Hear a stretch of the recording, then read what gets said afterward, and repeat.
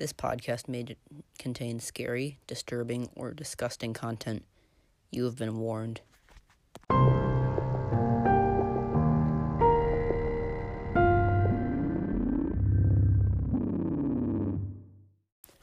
Hello everyone, we're Bark Studios, and this week we're proud to present the Keter class object SCP-106, the Old Man. A reminder once again that you can now submit SCPs to Bark Studios to be on this podcast. Just copy the link in the description and paste it into a search engine. You will most likely need a Google account, but if you're old enough to be listening to this podcast, you probably have either a personal or school Google account. We eagerly await any submissions.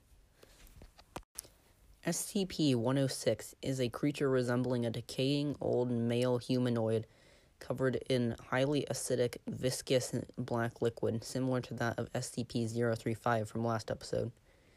Fun fact, the picture on SCP-106's article in the database is one of the most mysterious images in the SCP universe. We don't know where it came from.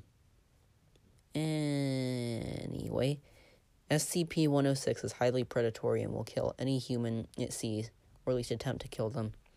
It can go through any solid object with no exceptions. It can also open portals to its pocket dimension on any flat, solid surface and can come back out any solid, flat surfaces directly or indirectly connected to the surface entered through. Its most maniacal/sadistic trait, however, is that SCP doesn't need to eat.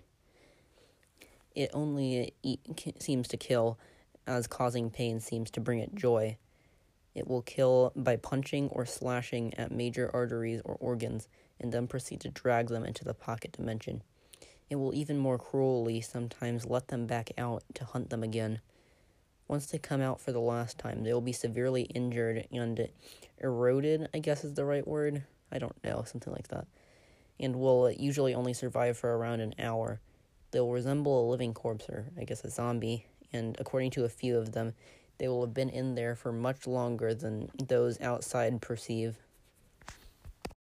It may seem as though SCP-106 is unstoppable, but it actually has 3 weaknesses that the Foundation uses to their advantage in containment, keeping this thing Keter instead of Apollyon. Numero uno, it hates lead. It doesn't take any damage from lead, but it will attempt to stay away from it. Number 2, it hates light, more specifically bright light. Again, no damage, but it hates it. And 3, the SCP can go through solid objects, but complex ones confuse it and are harder for it, slowing it down. So, for example, it would be able to go through a wall much, much faster than a car. Because of all these weaknesses, SCP-106's containment consists of a large amount of different walls with different colors and lights and lead, and did I mention more colors, severely slowing it down and confusing it. However, this alone is not enough to stop it from breaching containment. The anomaly will stay still for months at a time until it feels the Foundation has let its guard down. Once it starts moving, the researchers are to immediately press the panic button, which will call in reinforcements to get them out of there. SCP-106 will most likely get out and kill some personnel, but while this is happening, guards will take a D-class and put them in the affectionately named Femur Breaker within SCP-106's containment. They will then break the femur and broadcast the screams of the D-class over the Foundation announcement speakers. It should come because it will be enticed by the possibility of causing even more pain.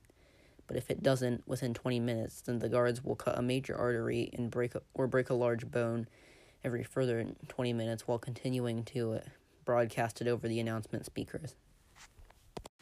We don't know exactly when SCP-106 came into existence, but it has been in existence since at least the Second World War, when it was seen as a quiet, normal soldier.